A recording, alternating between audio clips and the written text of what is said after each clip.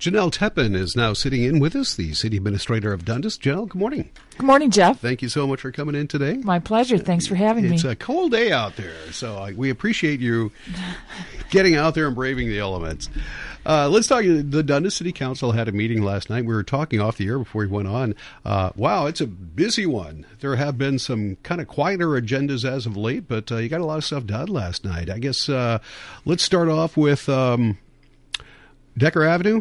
Yep. What's the plan? So it's just the start of the big plan in a resolution that the City Council considered and then approved last night, requesting that Rice County prepare a planning study of the Decker Avenue corridor from Highway 19 all the way through to County Road 1. We had a meeting on April 1st with some of the stakeholders in Dundas along that Decker Avenue corridor, and both Bridgewater Township representatives and city representatives indicated that they would put a resolution before their governing bodies requesting this planning study, kind of a joint effort.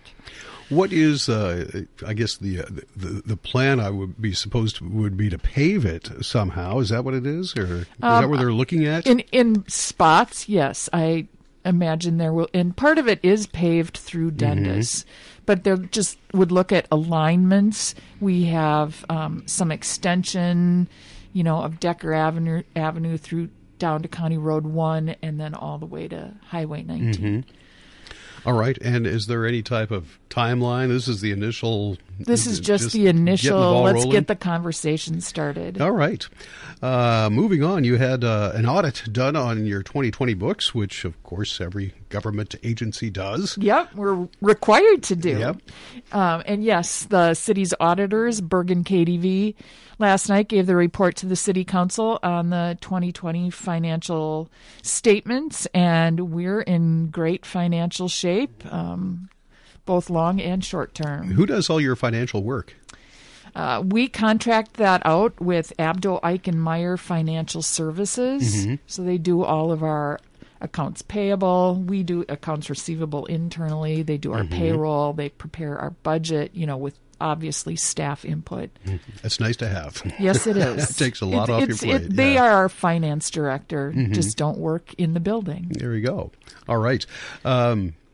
There's also, spring cleaning time. So you had a couple of spring cleaning related things. A new street sweeper? The council approved a contract for street sweeping for 2021 and 22. And then sanitary sewer cleaning and televising. So, yep, just mm-hmm. some of those. I didn't know you hired out for the street sweeping. Yep. Is that something new? Or Nope. I wanted to say there's a few years ago, I remember talking to your predecessor about I think it was a Pelican is the name of the street sweeping machine. It's kind of like the Zamboni of the streets. They kind of look the same, yeah, they do. You guys don't have one of those? We don't. Okay. All right. So who's got the contract? Do you know is it a local company? Or it is a local company, and now that you put me on the spot, is Sanford, I believe, is the name of the company. Okay. All right.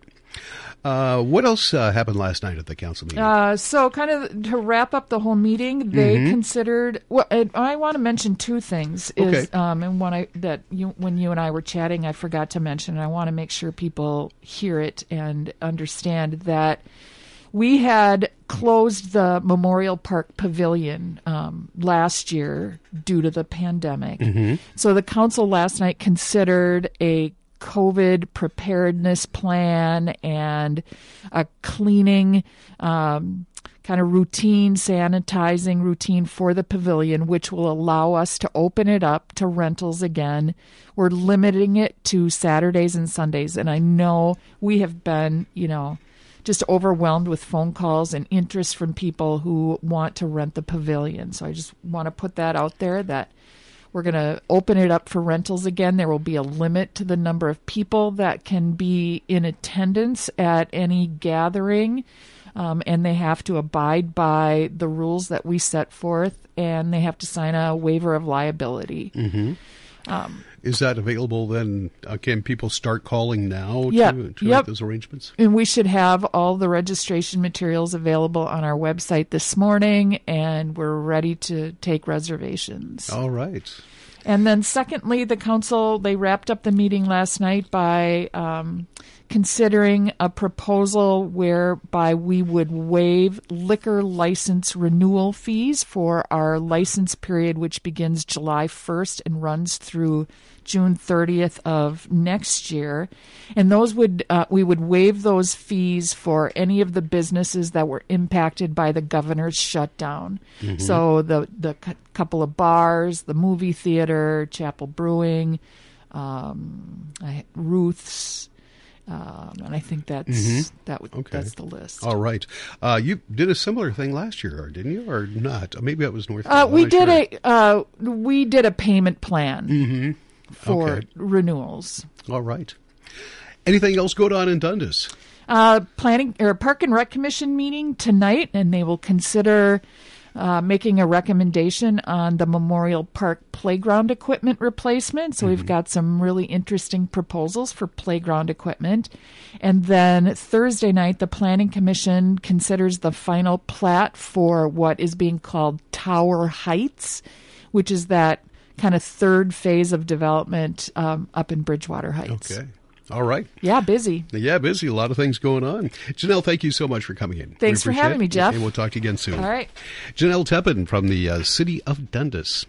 You're listening to The One, and we've got the one Rich Larson coming up in just a moment or so with our last look at local news. State news is next. Are you planning a home improvement project or repair? Make sure the contractor you hire is licensed before you sign a contract. This is important because if you suffer a financial loss due to a licensed contractor's misconduct or failure to perform, the Minnesota Contractor Recovery Fund can help you recover up to $75,000. But if you hire an unlicensed contractor, you're on your own. It's easy to verify who's licensed and who's not. Go to HireLicensedMN.com and click on Verify a License. Protect yourself. Hire licensed. Governor Tim Walz, prompted by the Brooklyn Center officer killing of Dante Wright, is demanding the legislature finally hold some hearings on some of these reforms. Things that are supported by both law enforcement and community members.